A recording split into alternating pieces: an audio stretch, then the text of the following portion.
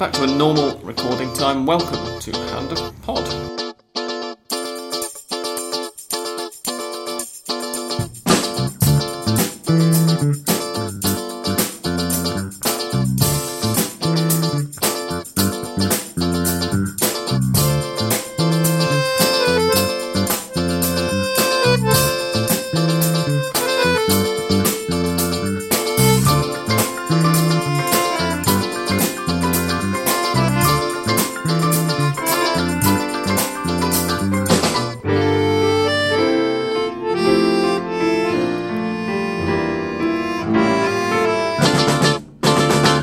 Welcome, ladies and gentlemen, to episode 196 of Hand of Pod.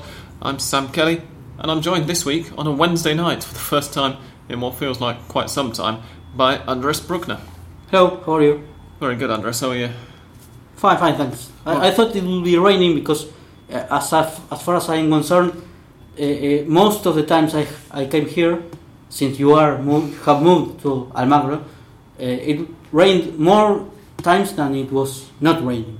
Yeah, it's been a wet couple of months, but spring seems to be starting now. Yeah. Went out in my t-shirt and a pair of jeans today, and I think on the weekend I'm going to be in shorts. It's going to be very nice. It's getting back to that time of year where you fall in love with Buenos Aires all over again. We are sponsored, before we go any further, we should mention this, by the Argentina Independent, who are a fine source of English language news, current affairs, photographic essays, historical articles, and all kinds of other interesting stuff. And you can read them for free in English from Argentina and from across Latin America. Not just Argentina, in spite of the name. You can read them for free in English on ArgentinaIndependent.com or follow them on Twitter at ArgentinaIndy. That's Argentina INDY. Thank you very much to them for their support by way of alcohol. And we raise a glass to them as I say that. We're going to get stuck in straight away with the scores from last weekend in the Primera, but before I read them out, and also to fill up time while the webpage loads, because I've only just remembered about it, we should mention that the match that we are choosing to watch whilst recording tonight is Arsenal de Sarandí against Independiente in the Copa Sudamericana playoffs, because Argentine sides enter the Sudamericana this week. We will get onto that in more detail in a little while. It's also not the only match that's taking place, but it is the one we're watching. Which round have we just had? Round 21, haven't we? Yes. And the matches went as follows. Atlético de Rafaela got a 1-1 draw at home to Newell's Old Boys. Banfield beat Gimnasia y Esgrima La Plata 1-0, also at home. On Saturday, Olimpo 0, Quilmes 1. Racing 2, Arsenal 1. Colón 0, Vélez Sarsfield 0. San Martín de San Juan 1, Independiente 1, Argentinos Juniors 2, San Lorenzo 3. For the most part, that match was less thrilling than the scoreline suggests, but it was interesting at the end. Crucero del Norte 0, Nueva Chicago 1, Rosario Central 3, Belgrano de Córdoba 1, Huracán 0, Lanús 0, Tigre 2, Unión 1. Deep breath. Boca Juniors 2, Godoy Cruz 0, Estudiantes 2, River Plate 1, Defensa y Justicia 4, Aldosivi 0, and Temperley 0, Sarmiento 0. Any matches that really stood out for you this weekend, Andres? Any scorelines? Of course, San Lorenzo against Argentinos, you mentioned it a bit. It was changing in terms of how San Lorenzo was easily winning, then Argentinos got the equalizer, and in a point they almost reached, I won't say the victory, but they were surrounding the San Lorenzo box, not Torrico box, because there was something that happened about his... Yeah, San Lorenzo goalkeeper Sebastián Torrico, was it his son? His daughter. His daughter died on Saturday morning? I think it was a bit after the match, but she was a bad almost way. dying. But the point of that when the match was being played, and De Becky was the goalkeeper that replaced him for that match. Yeah.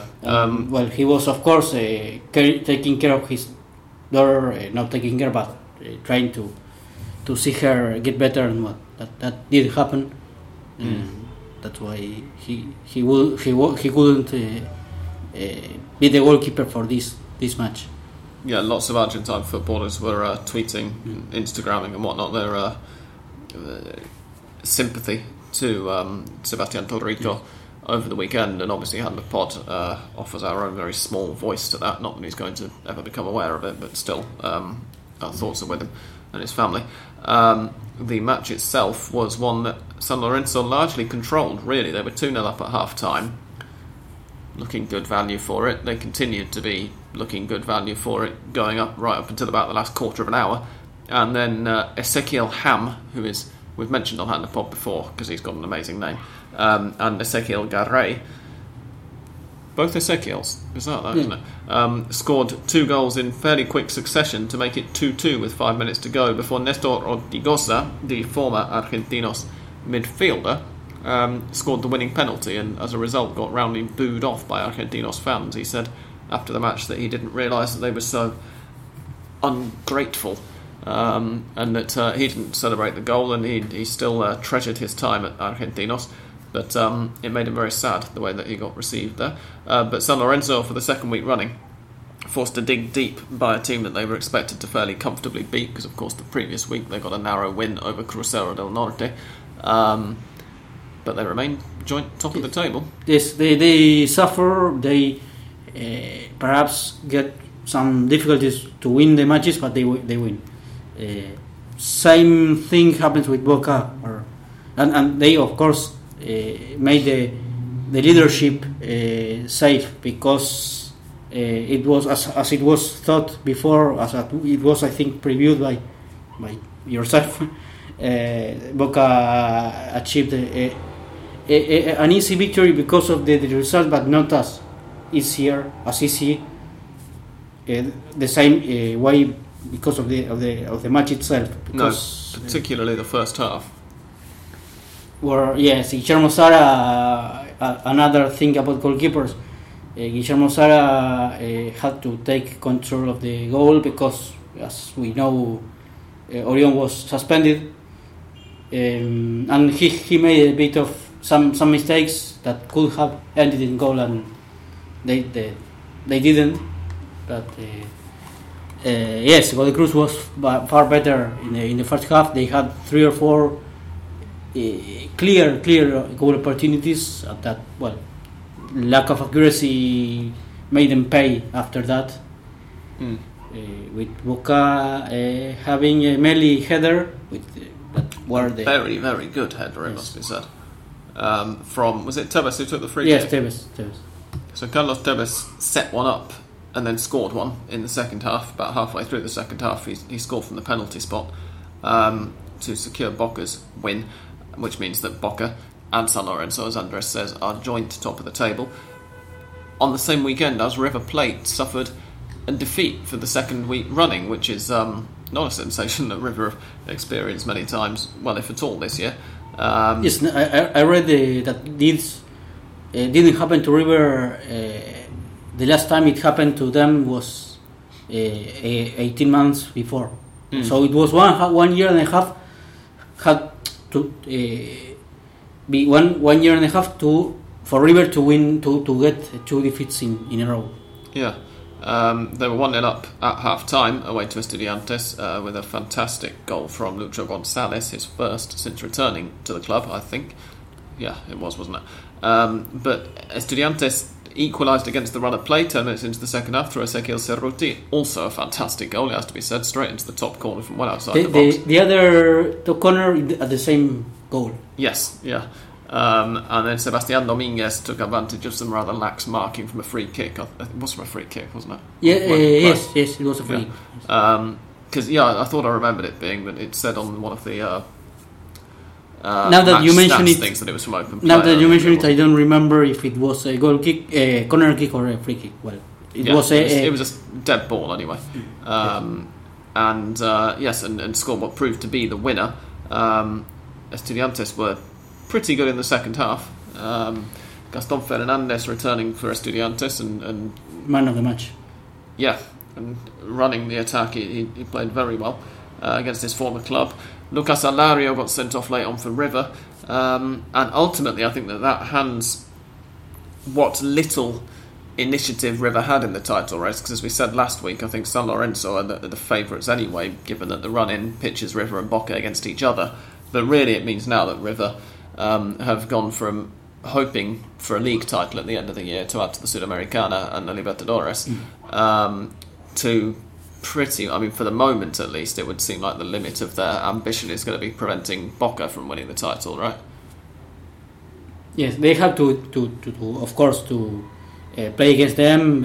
San Lorenzo have to play against Boca too, and I think that by that point we will know for sure whether there will be a clear candidate or whether they will continue their sharing the leadership.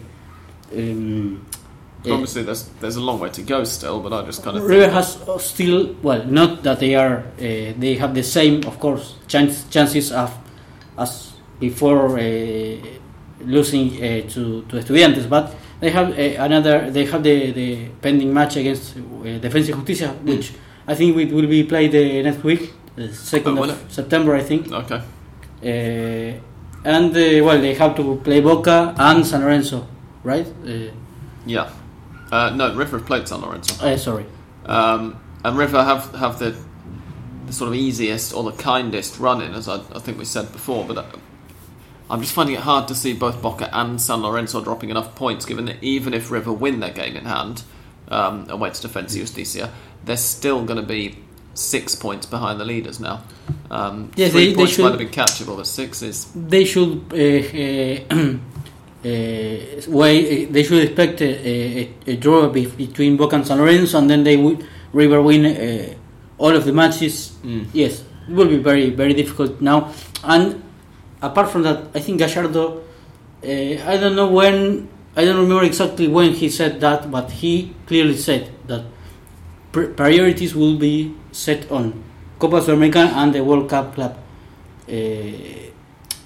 So now it's no surprise, and even rotating the players, the lineups, because I think the Japan travel, that crazy match against the Gamba Osaka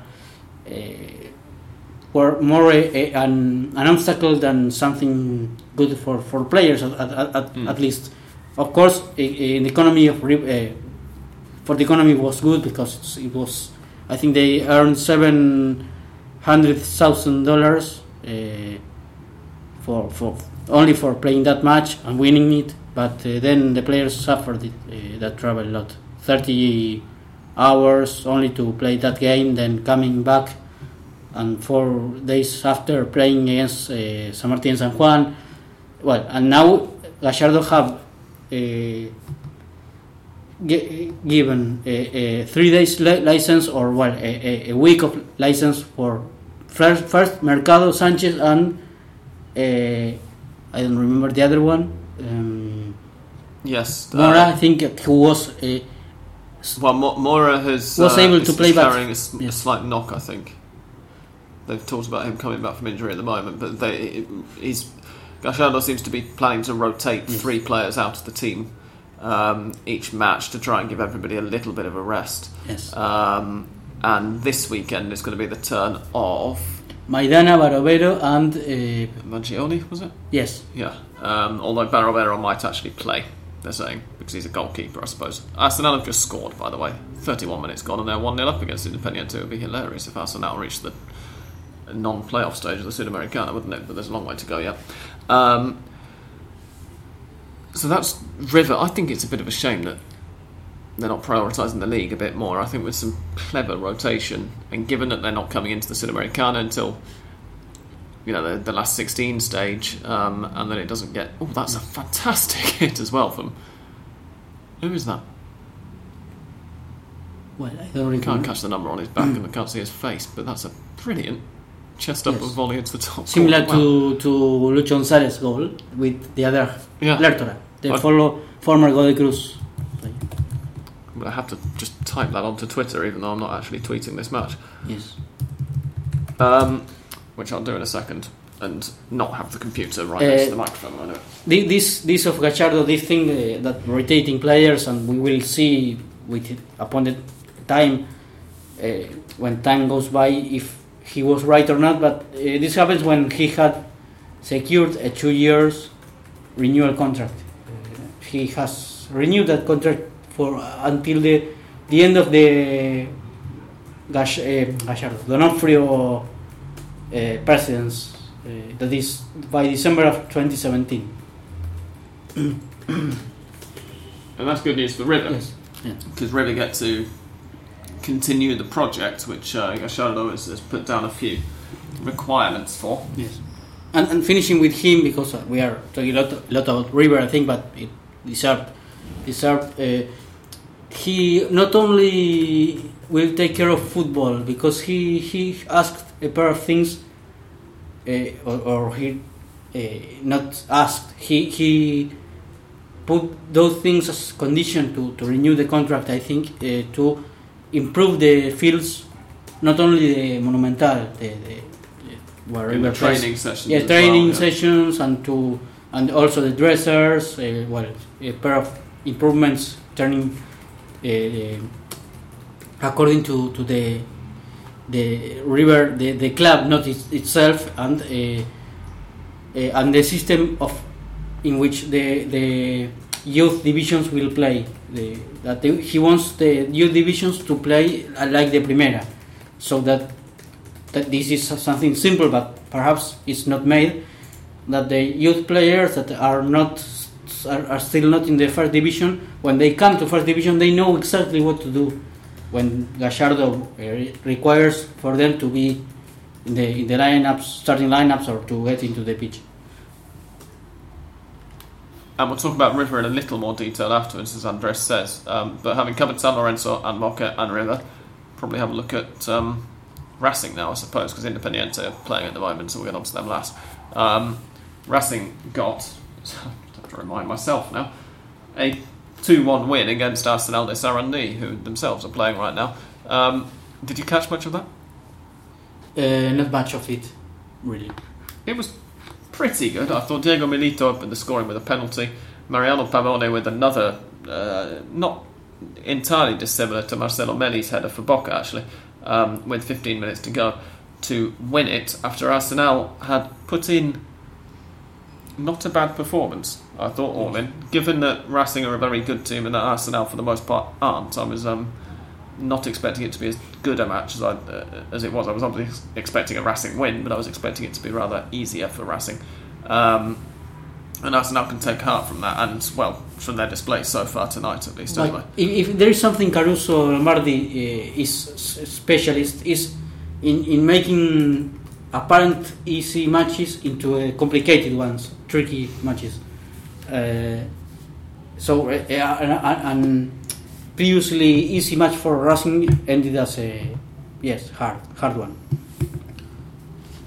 And it means, though, that Racing remain just about in the hunt. If San Lorenzo and Boca drop points, then Racing are, I suppose, going to be as well placed as anybody but River to take advantage, because Racing are 9 points behind. Obviously, River are also 9 points behind, but River have a game in hand. I think they're also level with Central. We'll get on to the exact standings in a minute. Independiente, as we pause to let a motorbike go past outside, Independiente got a 1-1 draw away to San Martín de San Juan after going 1-0 down through a Damian Ledesma penalty. But it was fairly uninspiring, and it brought to an end a run of, I think it was 5 wins in a row. Did you catch anything of that one? Yes, it clearly was not the same. They were when Pellegrino starting his job as coach of Independiente. Almost immediately the team looked far more solid than when Almirón was the coach, and I think now they were more not that solid. They didn't look as solid as the previous matches, clearly.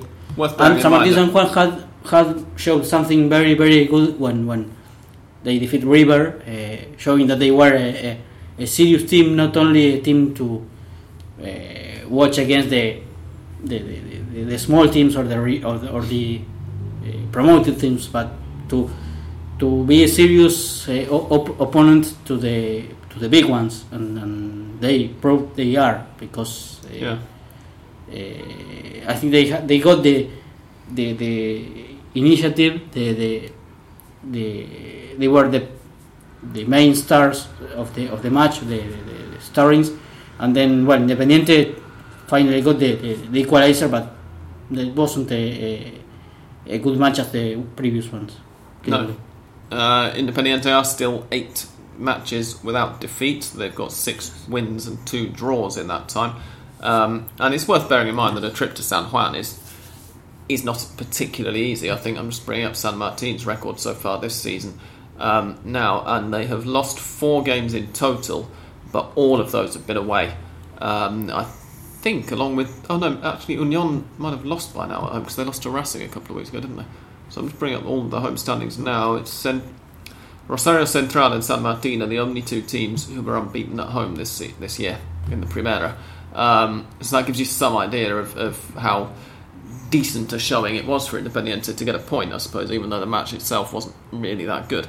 And heady days for San Martin, because 4 points from matches away to River and at home to Independiente. I'm sure if you'd offered them that at the beginning of the season, or even a few weeks ago, that they'd have taken that. Yeah. Yes, they have decent players, and a coach that has been going up from Atlanta, then Almagro, I think, or the other way, but and then Godoy Cruz, now San Martin, San Juan, and yes, they have a I think balanced squad with, for example, Pumpido, the one who scored against River, saying that he was a fan of River, and showed the tattoo of the how do you say, the escudo. The club badge. Yes, but yes, apart from that, they have I think a better team than a lot of people think, and they are showing it. Absolutely. Other results, as we just get back onto the results page. Pardon me. Outside the Big Five.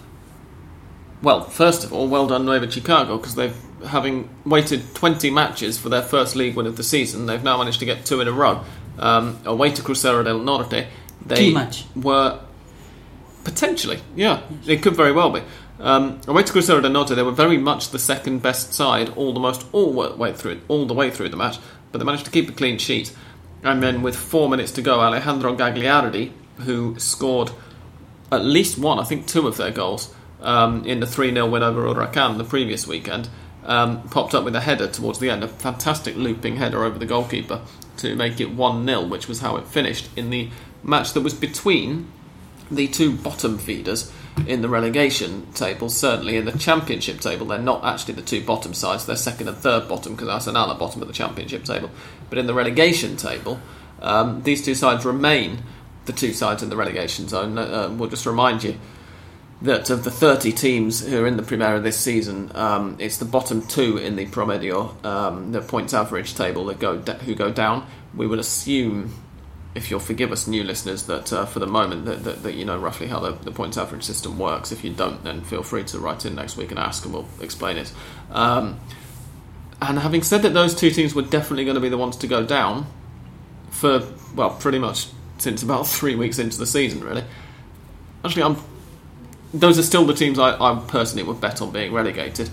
But suddenly the gap's starting to just close a little bit, because Crucero have been picking up points at home all season, and Chicago have suddenly started picking up points, home or away, it doesn't matter. They just needed some wins, and now they've got them. Those 2 sides are on 14 points from 21 games. There's a bit of a gap to Huracan on 19, but still it's a 5-point gap, which the way that Huracan are playing at the moment. So Chicago winning another 2 matches will mean they are out from the relegation zone, because they are, of course, not dividing by any other seasons, and yeah, I mean the bottom sides in the relegations in the relegation table, the bottom 1, 2, 3, 4, the bottom 6 sides, in fact, have all just got this season on the table. So effectively, it's very easy to work out how Chicago and Crucero can overtake their rivals, because Huracan, Colón, Sarmiento and Argentinos are all also just playing this season, which means that it's a simple case of counting the points.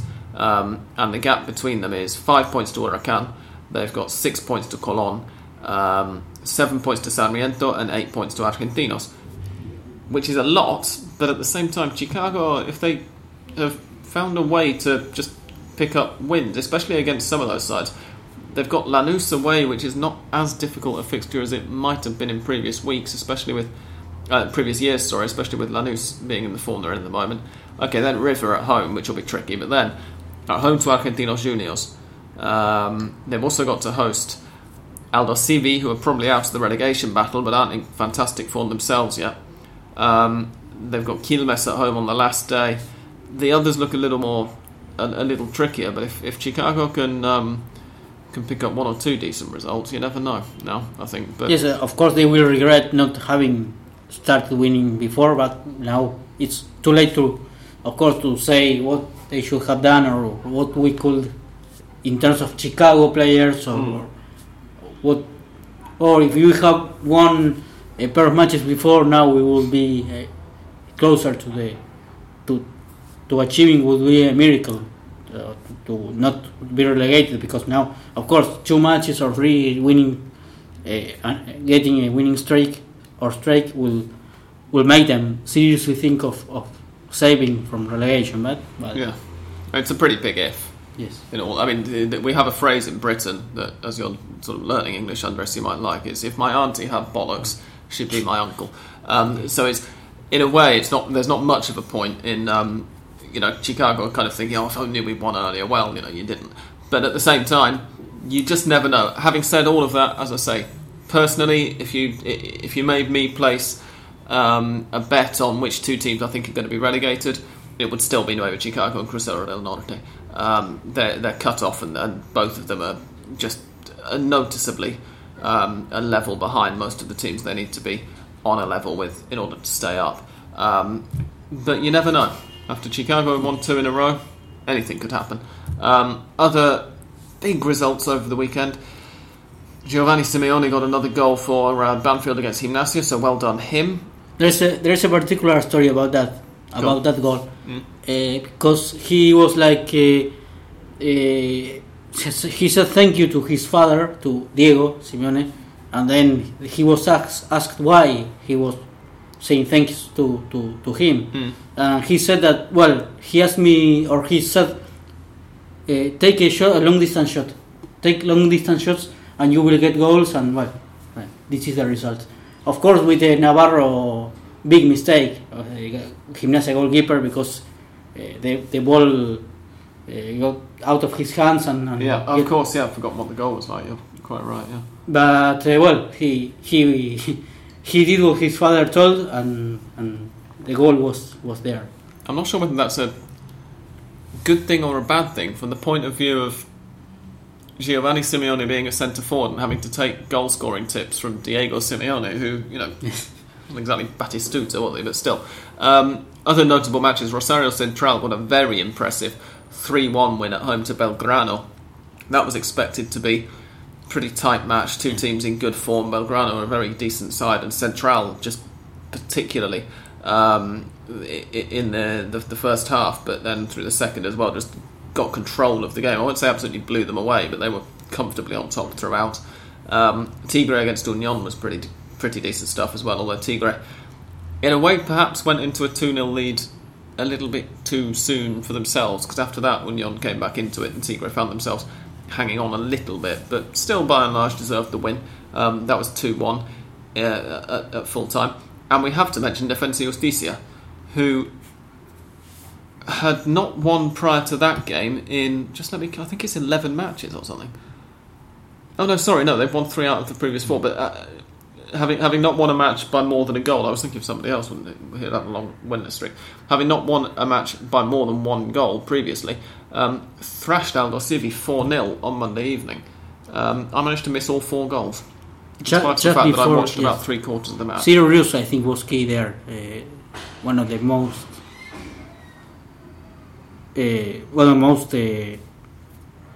influence players in the match. I think scoring one and then serving another two or so. And just before they have to play against River for that pending match I mentioned before. Yeah, so that's a really big win for Defensa, obviously, and it's one that could prove crucial in the relegation zone at least, because they were on a bit of a slump, before this recent run, but now they've picked up 9 points in the last 12 available. It's really lifted them up. Just a few weeks ago, before they had this run of 3 wins in 4 games, they were on 12 points, which is fewer points than Chicago and Cruzeiro now have. So this run of very decent run they've had has probably lifted them out of the relegation zone for this season. It could be very important. Is that another proof of a coach, that sometimes a coach is more important than we think, or a lot of people think? Because when Dario Franco was the coach, of course, Dario Franco has a particular style similar to Simeone one, of shouting out and giving all the time, indicating the players what to do all the time, and players get crazy. Now there is a coach that previously was a hockey coach. Oh, that's right. Yeah, he coached one of the women's. Was it? It wasn't the Leonas, was it? Yes, I think women's youth hockey sides or something. Yes, the youth national team, and well, we have here a much more smooth style of play, which I think is clear how one style and the other are the opposite, and here are the results. And the players, when they talk about that coach Holland, they talk very well about him. They are talking about him. Sometimes we think, he was a hockey coach, or it's another sport, nothing to do with football. Well, here you have the something different, and I think Vigil was another hockey coach that came into football not about being a coach, particularly football coach, but he worked at River when Passarella was the president, so it's not so strange. Yeah, and I mean, in some ways, what a difference a manager makes. Prior to Olan coming in, under first Dario Franco and then Jose Flores, who was the caretaker after Franco left, Defensa had a record of 2 wins, 5 draws, and 8 defeats. So that takes you up to the 15th round of matches inclusive. Since Olan came in for the 16th round onwards, they drew his first match in charge 0-0 with Huracan. And since then, it's been a 2-1 win against Nueva Chicago, a 1-0 win against Lanús, a 1-0 defeat to Independiente, and a 4-0 win over Aldosivi. So 3 wins, more than they've managed previously in the season prior to him coming in. 1 draw and 1 defeat. So it's been an instant impact for him, really, and it's one that might very well have saved them, given that when he came in, it didn't look like there was any way that Nueva Chicago were going to start picking up points. Didn't look like there was much of a way that the Cruzeiro del Norte might threaten, and yet, potentially they could easily have slid down the table if not, because prior to him coming in, they hadn't won in 5, 6, 7, 8, 9, 10 in 11 matches before he came in. So well done him. Yes, I think that pretty much sums up most of the main talking points from the weekend. I'm trying to just look through quickly. Huracan Lanús, there's almost nothing to say about. It was a dreadfully dull game. And Colón Vélez Sarsfield was just as bad as we were expecting. The 3-0 matches, I think, were not very attractive. So Temperley and Sarmiento. Yeah.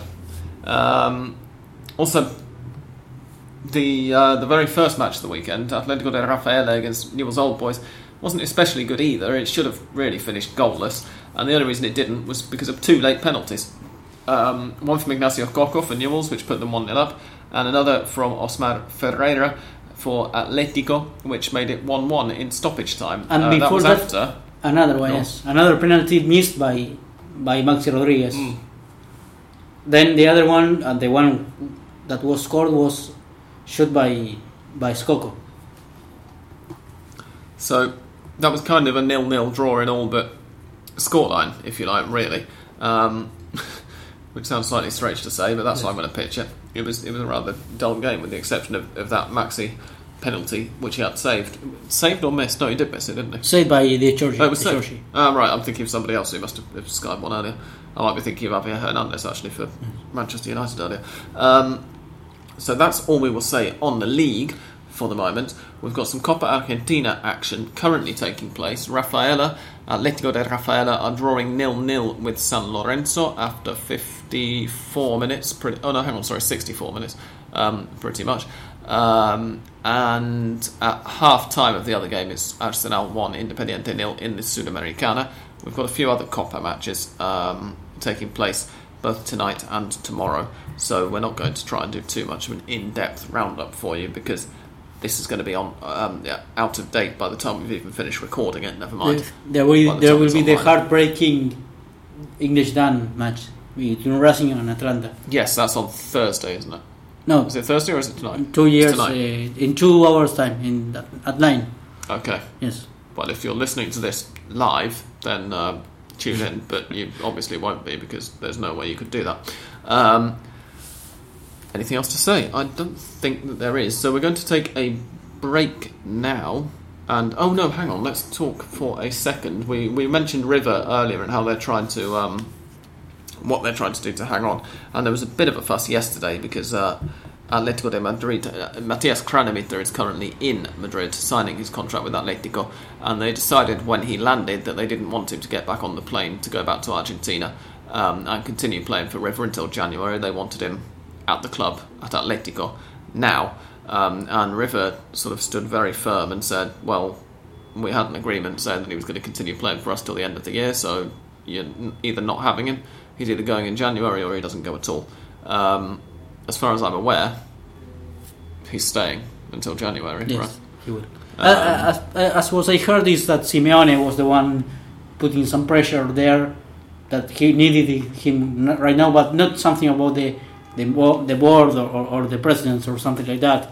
And the media, of course, covered it as if where Atletico Madrid says they want him. Now, it was not so serious in order to... Because if the president or the boards would have said, well, if you want the money, you give us Craneviter right now, perhaps D'Onofrio wouldn't have said, no, well, Craneviter is going to play with us until December, or he won't go to Madrid. No, I think it wasn't so serious in order to put the transfer in danger. Yeah, even so, it struck me as a bit weird. I mean, first of all, because the reason that Atletico originally were reported as being happy to let Craneviter come in January was that Simeone himself wanted players for the start of the season who'd had the whole pre-season with the club, and therefore he wasn't going to press for a signing after the Libertadores final, because by definition it would be too late for him. So it's a bit weird that he was trying to push it through then anyway. But also just Atletico trying that, it struck me that Atletico had rather more to lose from it than River, because River, if he hadn't gone to Atletico, I suspect they would have been able to find another European club who'd have been just as happy to sign Matías Craneviter for €8 million for 60% of his registration. I don't think they'd have been short of offers for him. Whereas Atletico could have missed out on, having the Matías Craneviter, who, if he matches up to half of what most people expect of him, is going to be a fantastic player one day. And indeed, who has been called up to Gerardo Martino's Argentina squad in the wake of Lucas Biglia's injury, playing for Lazio on Saturday. I think Craneviter is a fantastic player, and he's showing his best level right now, the same level he had before he was injured.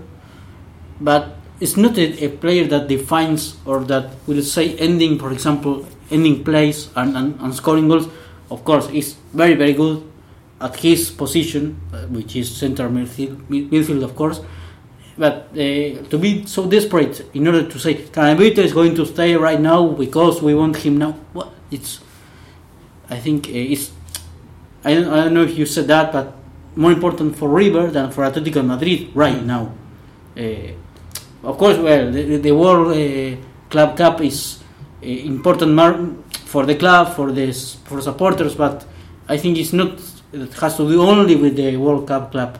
but to have it also with Sudamericana, the rest of the tournament, of the local tournament, in order, independently of River having chances or not to win it. Yeah. And the other River transfer news is that it's not finalised just yet, but it looks as if River are going to be signing Milton Casco from Newell's Old Boys, the left back. He's a left back, isn't he? Left back, but I think he can also play as a second centre back. But yes, he plays as a left back, being right-footed. That's what confuses me. That's I'm sure I saw him playing right back during the sort of his first season that I really noticed him, but he now plays left back more often than not. But he would add some versatility to the River backline, and I suspect they'd be able to rotate both Vangioni and I suppose Gabriel Mercado as well, both of the fullbacks, in and out of the squad a little more easily. But that looks like it's going to happen. $2.5 so there we are. $2.5 million apparently will be the money that River will pay for him.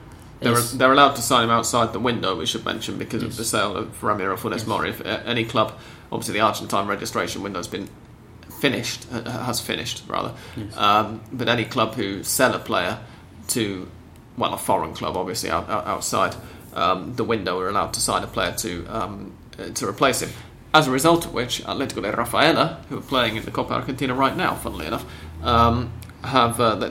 sold Esteban Conde, the goalkeeper, to Nacional of Uruguay last week, and they have brought in Facundo Parra, who's obviously not going to play in goal for them.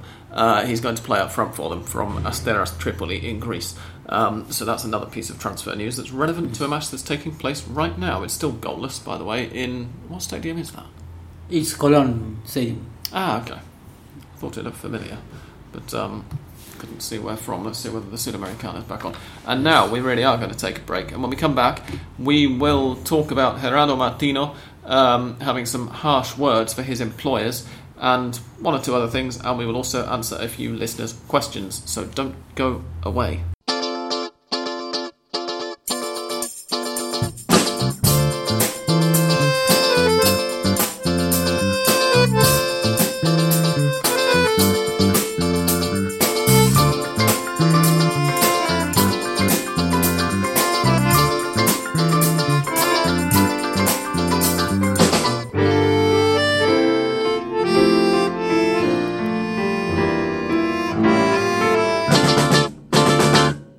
Okay then, the next item on the agenda is Gerardo Martino getting rather angry with the Argentine Football Association for dillying and dallying, essentially. As most of you who listened to last week's episode, I think we mentioned it last week, will probably be aware, the 23rd round of matches in the Primera coincides with Argentina's friendlies against Bolivia and Mexico, thank you very much.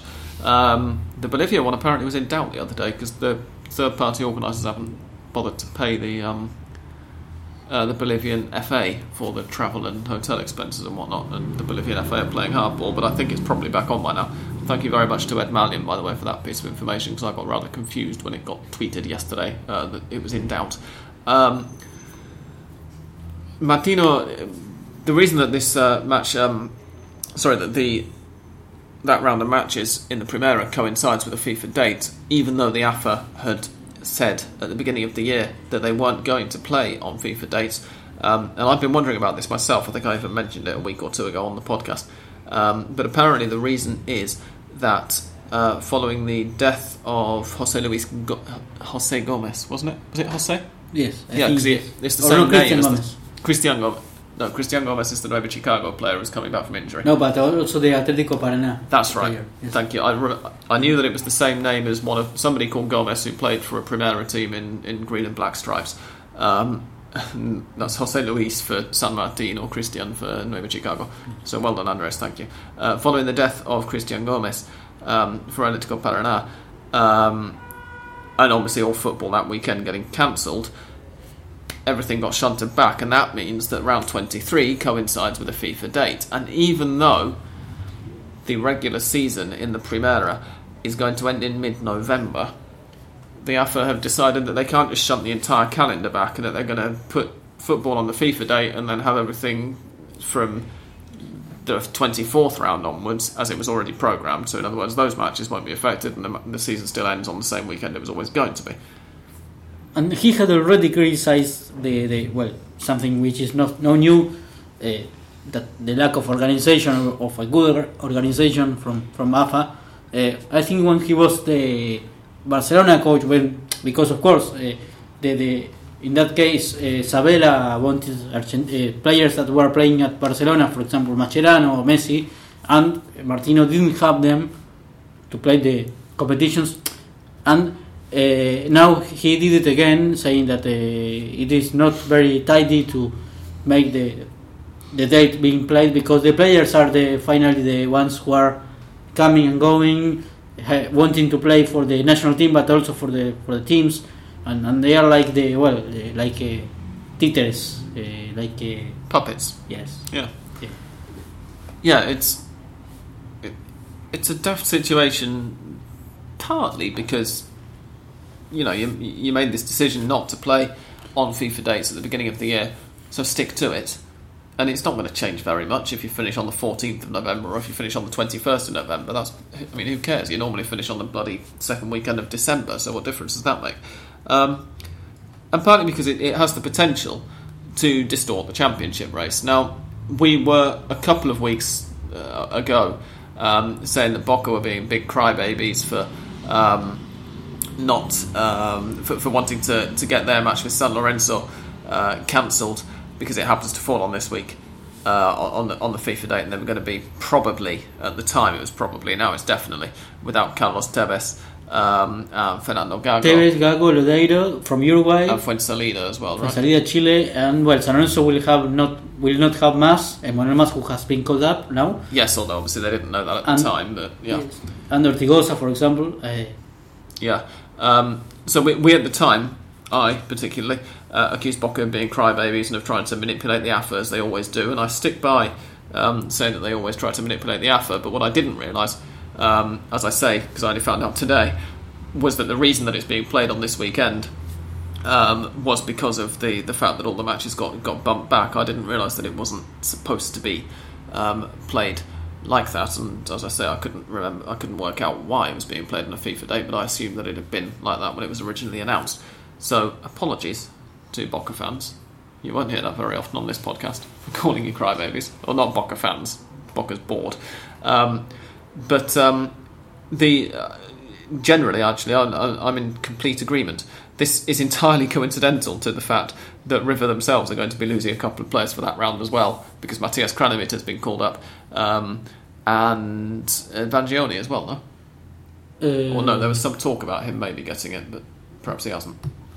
Well, I think Sanchez and Machada are going to Uruguay squad. Apart from that, yes, they are. No, that's it, isn't it? Yeah. Ramiro Funes Mori, which is not more at River, but he's called up. Anyway, he still hasn't got the work permit. He'll get it. Yes. Yeah. Okay. He might not have it yet, but he'll be okay. I'd have thought. There are a whole bunch of factors, including transfer fee and all sorts of other stuff as well. Plus, he speaks the language, which I don't know whether that's going to help officially with the work permit, but I would have thought that having a decent command of English it isn't going to harm his case, and I would have thought he has a decent command of English, given that they lived in the United States for a decent amount of time. That's a decent command of English within what you'd expect Americans to be able to talk. That's a joke, American listeners. Don't be offended, please. But yeah, essentially, you've not. The reason the FIFA thing I think is worth mentioning is that we have a situation now where the national team manager is complaining about his own employers being completely incompetent at something that doesn't actually affect him directly. But it also has the potential to, as I was tried to drive at about 5 minutes ago and then got waylaid by myself. It has the potential to severely disrupt the championship race. Because the teams, particularly San Lorenzo, Boca, maybe, okay, both teams are going to be losing a couple of key players, so who's really more affected there? I think it's probably Boca who are more affected, given how important Carlos Tevez is. And the fact that, okay, Nestor Ortigosa and Emmanuel Massa are important for San Lorenzo, but neither of them are quite on Tevez's level, I think is not too controversial to say. But there's the potential there to affect the title race. And, I mean, if you're going to say at the beginning of the year, we're not going to play on FIFA dates, that's the whole point of having a FIFA date as well. The big leagues stop playing on those days. So why not do it? Why not stick to it? It's daft. And on that note, slightly angry note, it must be said, we're going to get on to some questions, because we've had a few. First of all, we have had a couple via email. One from David Mayor, I hope I've got your surname right, David, who says by email, despite being aware of its existence for some time, I'm only a recent listener to the podcast, so welcome in that case. Mainly thanks to my recent career move into mind-numbingly dull data. Oh, well, we're glad that we're slightly better than mind-numbingly dull, at least.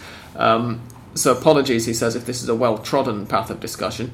Is the away fan ban scheduled to be scrapped at any point, and does this get discussed often? The very short answers to both questions are no.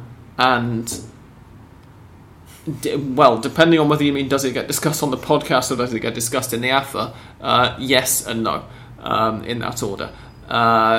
We get somebody maybe every few months at AFA or in the government saying the away fan ban will come back after, it'll be repealed after the next, and then insert the name of a big event here. Earlier this year somebody said it would happen after the Copa America. People now are probably going to claim before too much longer that it'll happen after the elections. But ultimately, there's always a reason to keep postponing. Even Tinelli hasn't said a word about that. No. With that, the project he presented with a lot of... And also, as well as Tinelli, but Scioli's not said anything about it, Macri's not said anything about it. Those are names that you listeners might not be as familiar with, but those are the two guys who are the sort of main front runners for the presidential race. That's not the AFA presidential race, the nationwide presidential race.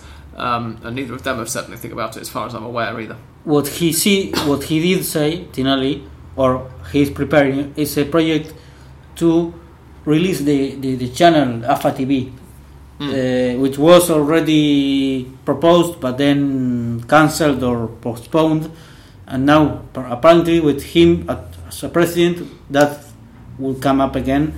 With surprise that Marcelo Tinelli's first big idea is doing something on television. I mean, yes. But they've had their own Twitter account for bloody ages. I don't know why they cancelled it such a long time ago. David also then adds, does the pod feel that it has a benefit? The away fan ban has a beneficial or detrimental effect on the game as a whole? Detrimental. Far more fun, which is the point that David goes on to make. Having both sets of fans in the stadium chanting against each other, you get some good back and forth. And as the banner, if those of you who follow me on Twitter look at my Twitter profile, the banner that there's a photograph of in the background, it relates specifically to this issue. It's a banner at River Plate Stadium during the Super Clásico in October last year, which says "Sin visitantes no hay fútbol." Without visiting fans, there's no football. It's a big part of the game here. It's a bigger part of the game here, I think, than it is in most other countries. Obviously, the UK being an exception, but really other countries like Spain. I know less about France and Italy, but I think them as well. And certainly in South America, there's less of a tradition of visiting fans going to away games, whereas in Argentina, partly because of the fact that it was the Buenos Aires League for such a long time, yes, it's like a similar away travelling culture to England, really. And it's been decimated, admittedly a bit more violent and organised crime, but still. Yeah, I think with that with the things right now, how things are, it's impossible to get the away fans again. We for example have something would happen in May that was Boca River Super Clásico suspended because the pepper spray with no River supporters you don't need supporters It's from a the point away team. It's a point that I've made a few times on this pod. It's a point that Joel makes often when he comes on.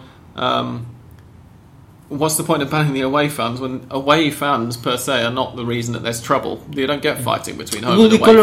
It will be colorful, but you don't guarantee.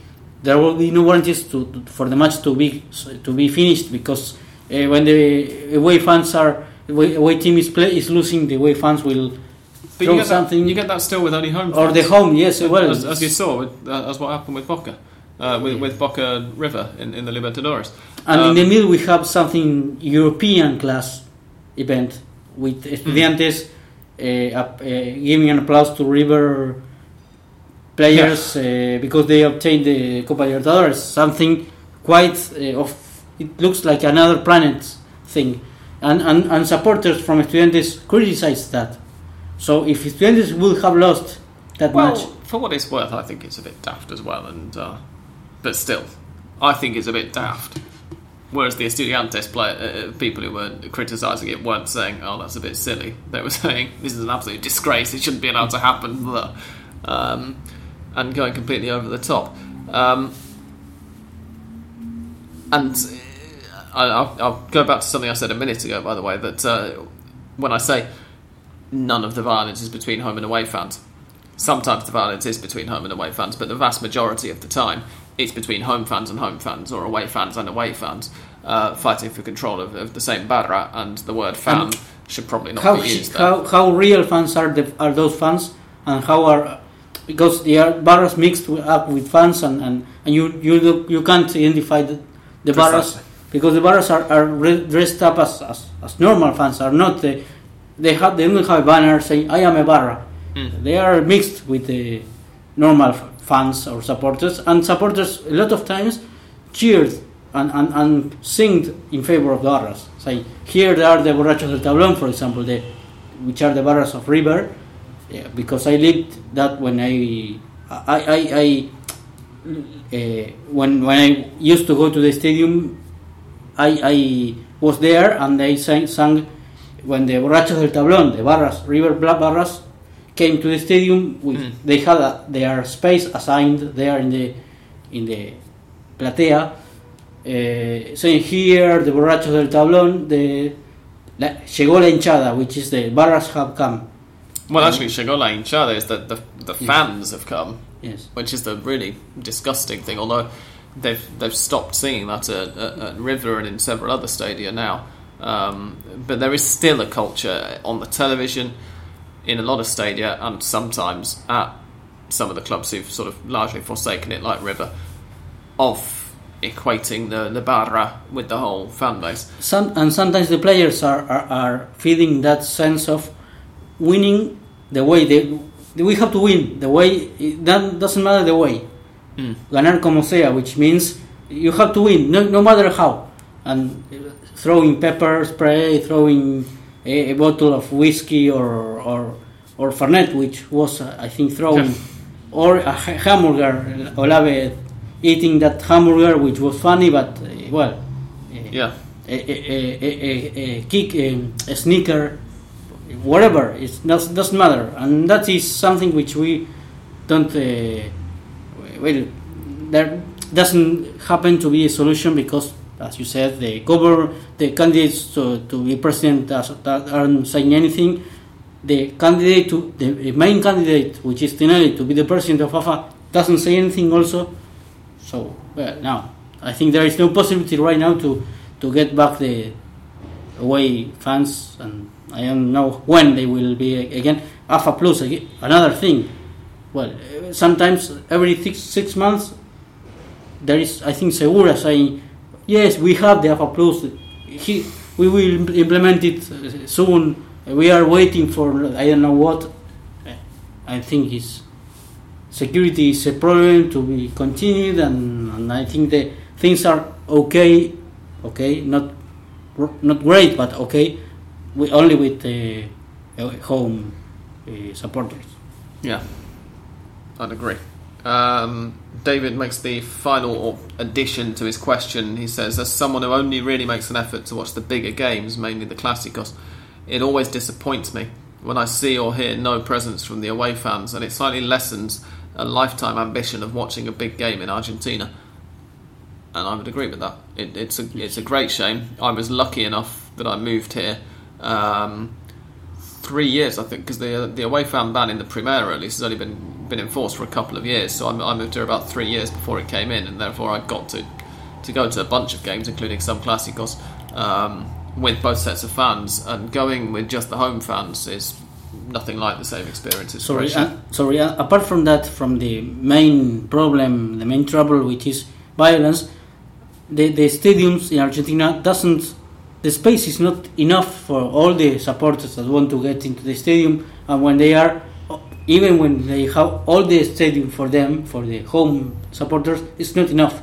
Well, I mean, you could say that Sometimes, about a lot of countries, though. I mean, you know, there are more people wanting to go to matches of a lot of clubs in England or in Spain or Germany or whatever than they've got tickets to sell. Yes, and you don't have the ticket, you respect that you don't have the ticket. And here it doesn't happen. You don't have a ticket and you go anyway and try to get into the pitch at the stadium anyway. Bars, of course, are a lot about that, but yeah, and it's not just barras. That's another point. Is people trying to at times to be opportunistic and get in, and I think it's important as well just to point out that a lot of the stuff that's just been said by Andres is Argentine, because sometimes when we get onto this subject, I'm quite conscious of the idea that, particularly us being an English language podcast, it sounds a little condescending for us to be coming in, some of us as foreigners coming into Argentina and saying, oh, this is how it's done back home, this is how it should be. But the point is that a lot of Argentines, including Andres, of course, feel that way as well, right? I mean, it's not just something that sort of you listen to me saying it and think, oh, you're just being colonial. I heard, for example, a prestigious journalist like Gonzalo Bonadeo saying it's impossible, and complaining about that and saying it should be different. You are a neutral fan, real neutral fan, not like the way they appear to be neutral fans in Argentina, and you want to buy a ticket and you can't buy a ticket to watch any match. I am a neutral fan and I want to watch an Independiente match, for example, because I like the way they play, and I can't. I am not a socio of Independiente. Even being a socio, you don't get the ticket. Yeah. And not being is almost impossible. Absolutely. Yes, that happens. Moving on to the next question after a lengthy discussion from that one. Toby Millard says, Sam, thank you for answering my question about Marcelo Tinelli and the AFA elections a couple of weeks back. That's quite fine, Toby. He says, my question this week concerns the fuss currently being made about domestic-based players. Oh, look at this. I honestly didn't look at Toby's email until just now. Domestic-based players being called up to the national team. Why is the argument surrounding the issue currently so heated? And is the AFA likely to do the sensible thing and suspend domestic football during international breaks in future? Thank you, Toby. As we already said, they were supposed to suspend it during this particular domestic break, and that got called off for a reason that, as I say, I only realised myself today. But first of all, it's heated, I suppose, because the AFA, partly at least, because the AFA have made the mistake of employing a manager who actually speaks his mind. If you suspect that Alejandro Sabella might have been a little more guarded about it, for instance, so that's one thing, and also the fact that it's been Boca against San Lorenzo was the main thing, and that was what really built up the heads being clashed together thing. I think was the fact that it was a Clásico. It was a Clásico that Boca might be slightly nervous about because San Lorenzo tend to have a good record against them. Is Bilardo still the secretary of national team? I don't think so, but because that is something good to know, because that person should be the one in charge to solve these problems. Or, for example, to tell Martino, well, wouldn't be ethical, but don't call the players from the teams in Argentina because they are going to play the round, and that will be difficult, and then that will be make the tournament to be worse. to be worse because, of course, they didn't have the main players there to play, and this didn't happen. And Martino, of course, called up the players he thought would be good for this tour or this. Yeah, exactly. I mean, Martino has to do what he feels is right for the Argentine national team rather than for the clubs. But I agree that somebody, at least in Milano's position, might have been able to make that request. But ultimately, if the AFA don't want it to happen, then the AFA have to not schedule football on those weekends. Will they suspend domestic football during international breaks in future, Toby asks? Yes, I would think so. Given that that's what they were supposed to be doing this year as it was. I think it's safe to say that they're not going to let this happen again. Indeed, Luis Segura earlier today, the current acting president of the AFA, said that he didn't sort of entirely close the door to the idea that they might still have a vote and decide to delay the 23rd round anyway. It's going to be decided, I think, next Tuesday. Yes. It's the next AFA vote at the next meeting. The AFA meetings are always on Tuesday evenings. And they're going to have a vote to decide whether round 23 actually gets played or not on the weekend that it's scheduled for. So it might still not happen. You never know. Common sense might prevail still, even at the Argentine Football Association. And Independiente have just scored. You missed, by the way, during our instrumental break earlier, Arsenal scored about 10 seconds after I stopped recording, and now Independiente have equalised to make it 1-1 on the night, and indeed 1-1 on aggregate, because this is the first leg. And now,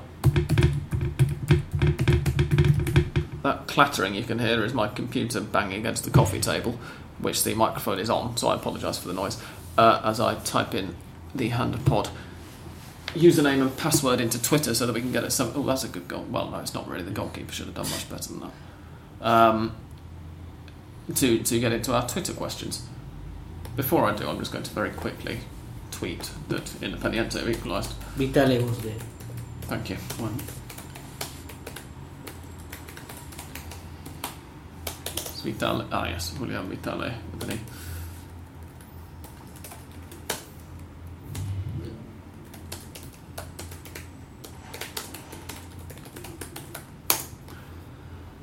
And now we have Twitter questions, which go as bloody hell. I've got 51 notifications. I hope we've not got 51 questions, or this is going to turn into a very long podcast.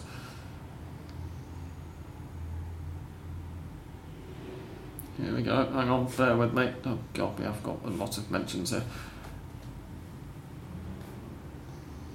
Oh, it's because Gustavo and Dan have roped me into a Twitter discussion about Racing's game as well. That's why.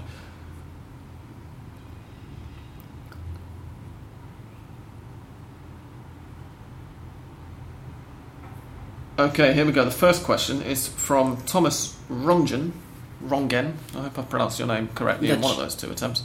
Who is an actual real-life former professional footballer. I have to confess that I had to Google him, but he was or is currently something to do with the Tampa Bay Rowdies as well, and has won the MLS Championship in the past. So Thomas, we're honoured to have you as a listener, even though I hadn't heard of you before, so I apologise, as I say. And his question is, can River win the Club World Championship and why? Yeah, the possibilities are there. They can win. If they face the best Barcelona, they won't. And if they face the Barcelona that played the Supercopa Española, they can. Because yeah, especially if they face the Barcelona who played the first leg of the Supercopa Española. Yeah, I mean, I think nobody really gave Estudiantes, for instance, much of a chance when they played Barcelona as well in 2009. Yes. But they almost took it. Barcelona needed a very late equaliser to take it to extra time when Lionel Messi won it in extra time. So it's 11 against 11. Obviously, Barcelona are going to be huge favourites. River are going to have their backs against the wall and they're going to do very, very well to escape a hiding. But who knows? Anyway, there's something that I think I look at as an advantage for River, which is they will play semi-finals the 16th of December and Barcelona the 17th, which means if both qualify, they get an extra day. They will get, yes. It's not, of course, something so important in order to get if River can or not defeat Barcelona in an hypothetical final, but it's something, a detail. let's say. Indeed. I'm going to try and get up through most of the rather silly mentions that we've had from Daniel Edwards, that's English Dan, and Gustavo, and because they are somebody else. Racing Atlanta. Yes, they're talking about Racing Atlanta. Chris Murtagh says, do we have any idea who Banfield's new manager is going to be? Claudio Vivas has done well as interim. Has he got a chance of staying in permanently?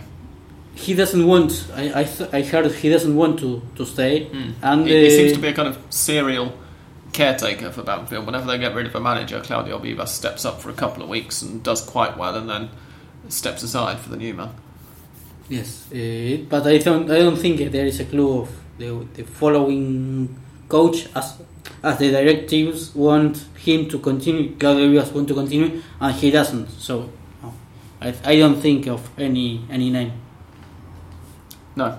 But we'll see. They've been talking about one or two other names. I can't remember now, and if we'd had a bit more time to research, I could have Googled them. But they've been talking about various other names for the manager's job. But Vivas, it wouldn't entirely surprise me if they sort of take their time about bringing somebody new in and just sort of let Vivas do his job in the meantime. Other questions. Luis Bessone asks, does the esteemed Hand of Pod panel, thank you very much Luis, feel that the Copa Argentina is being taken more seriously by the Argentine media this year? The only possible answer to that is no. Media, if you by media you mean TV Pública, yes. Oh yeah, of course, yeah, TV Pública and whatnot. I mean, they're televising more of the matches than they were before on Football Para Todos. Apart from that, I don't think as the main clubs are not giving importance. Of course, it is a new competition being played since 2 years ago, so it's not so important for the clubs. They see it as as another competition, but not that important, and that means media doesn't cover the cup as important because the clubs doesn't give importance to it. No, absolutely. Luis also asks, it looks like River really are after Milton Casco now, as we mentioned before.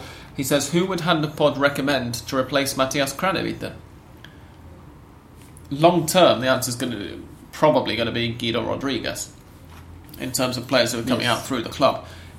If River had to sign somebody else from the Argentine Primera to replace Kraneviter, I don't know. Who would you go for? I don't think there is another a player to replace Kraneviter. I don't think, and to sign a player from a club that will be willing to sell a player to another Argentinian club.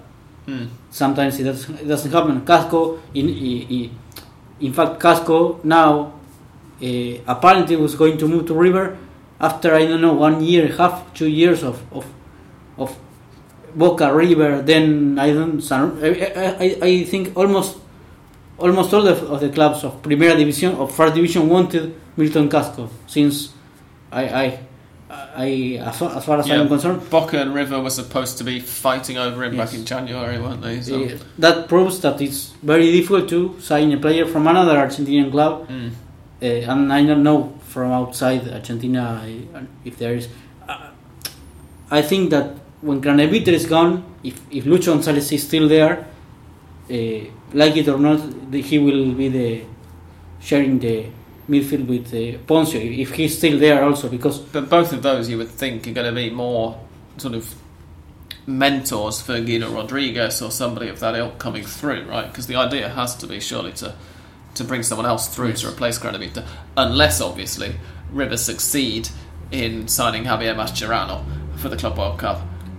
Yes, but he seriously he said that it will be strange to play against River, but he almost say no, I want to come back, and I won't move from Barcelona, not only go to River or whatever.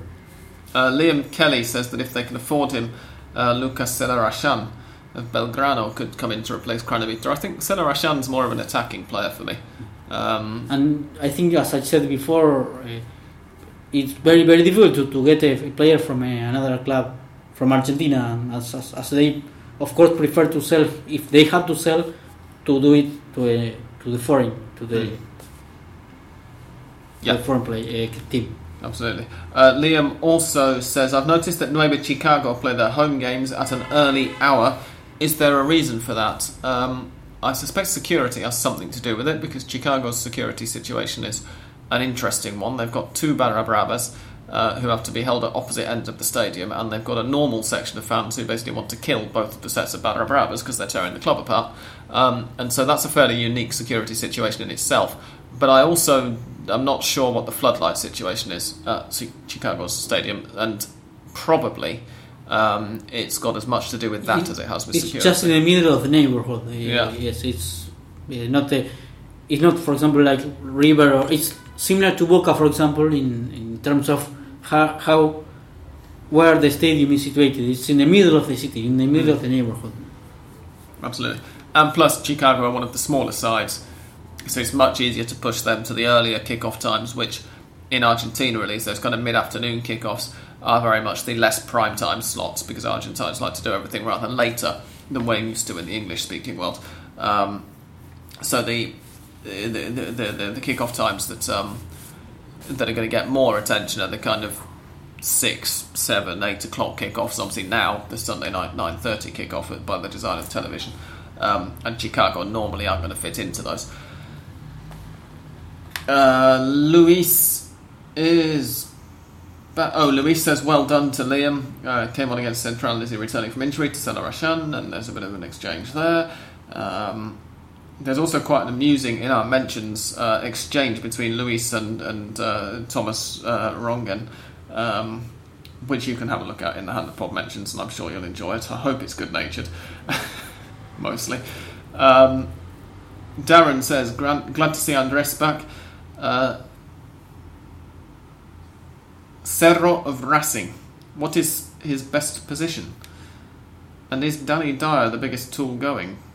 San Lorenzo champions? I'm not sure what it means about Danny Dyer. But Francisco Cerro, best position? It's number 5, number 2. Yes, along with Videla, I think, but Videla is injured. It's more technical than Videla, I think, but I think he complements well with Videla when Videla is in good form. Yeah, he's more of a number 5, so kind of defensive midfielder, but almost a doble cinco. So yes, sitting alongside a more defensive midfielder and being that kind of deep line playmaker than anything, I think. And he couldn't show it very fluently or very often in Racing, but yes, he's at least when he was at Vélez, he showed great display of distributing the ball, I think. Yeah. Danny Dyer is a complete and total tool. I'm not quite sure what drew that comment from Darren, and I very much doubt that Andres has a clue who we're talking about, but anyway. And San Lorenzo champions, as we say, I make them favourites at this point. I don't know whether they'll definitely win it. There are still 9 games to go, obviously, but it is difficult to see them dropping too many points, particularly given that River and Boca have to play each other in the Extra Clásico round, whereas San Lorenzo's extra fixture, as we moaned last week, is against Huracán. There is then another more of an exchange between Dan and Gustavo again. I don't think any of this is at all relevant to the podcast. No. And now, one more notification.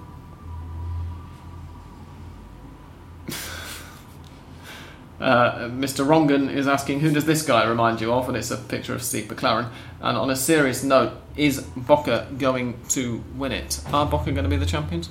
What kind of chance do we give them? It is between them and San Lorenzo, as we have been discussing. Apparently it's like that.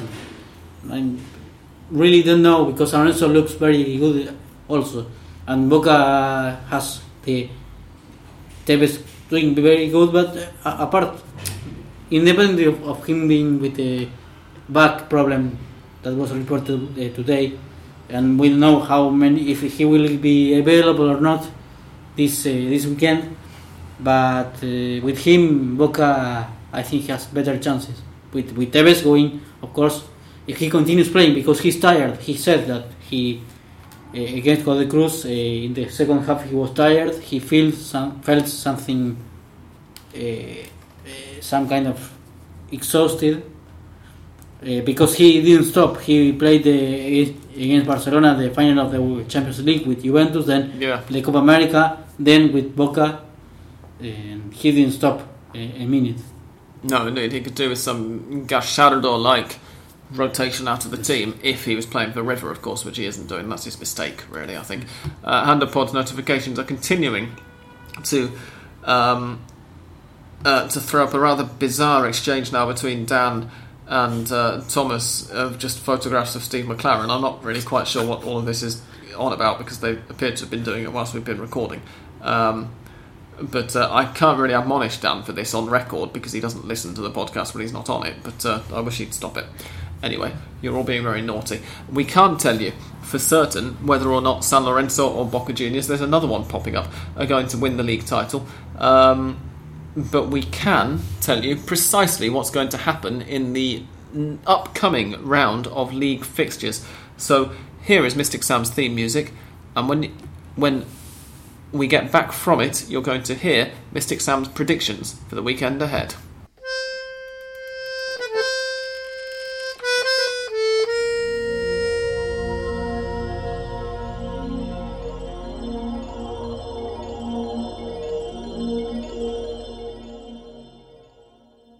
Here we go then. This weekend's fixtures are as follows, and they're going to go as follows. Newell's Old Boys versus Colón de Santa Fe on Friday. I think is going to be a Newell's win, but probably not by much. Argentinos Juniors against Crucero del Norte. I am predicting Crucero del Norte's first away point of 2015. I think that's going to be a draw.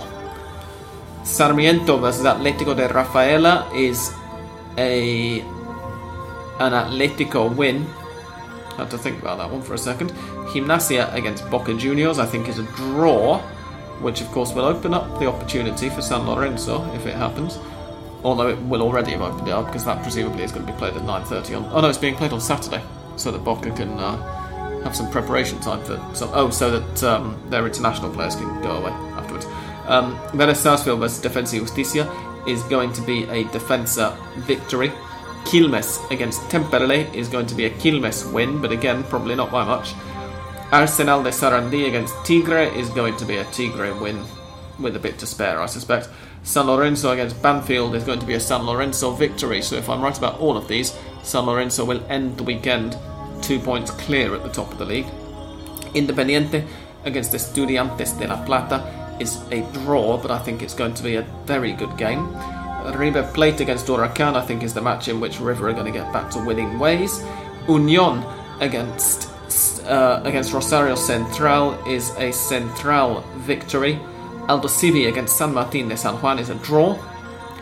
Belgrano against Olimpo is a Belgrano win. Godoy Cruz against Racing is a Racing win for me. And Lanús against Nueva Chicago, I'm going for another draw. Andres, any thoughts for this weekend? I will only disagree in San Martín de San Juan against Aldosivi. I think they will get a narrow win, but a win at last.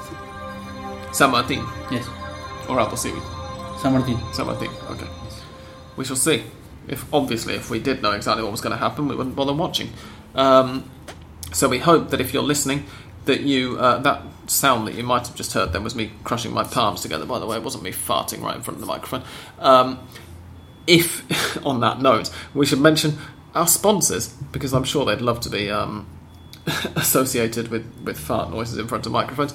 The Argentina Independent are a wonderful source of English language news, current affairs, social commentary, photo essays, and all the other kind of interesting stuff that you get on any good news website from Argentina and across Latin America, and all in English. They support us by paying for our alcohol each week, we should say.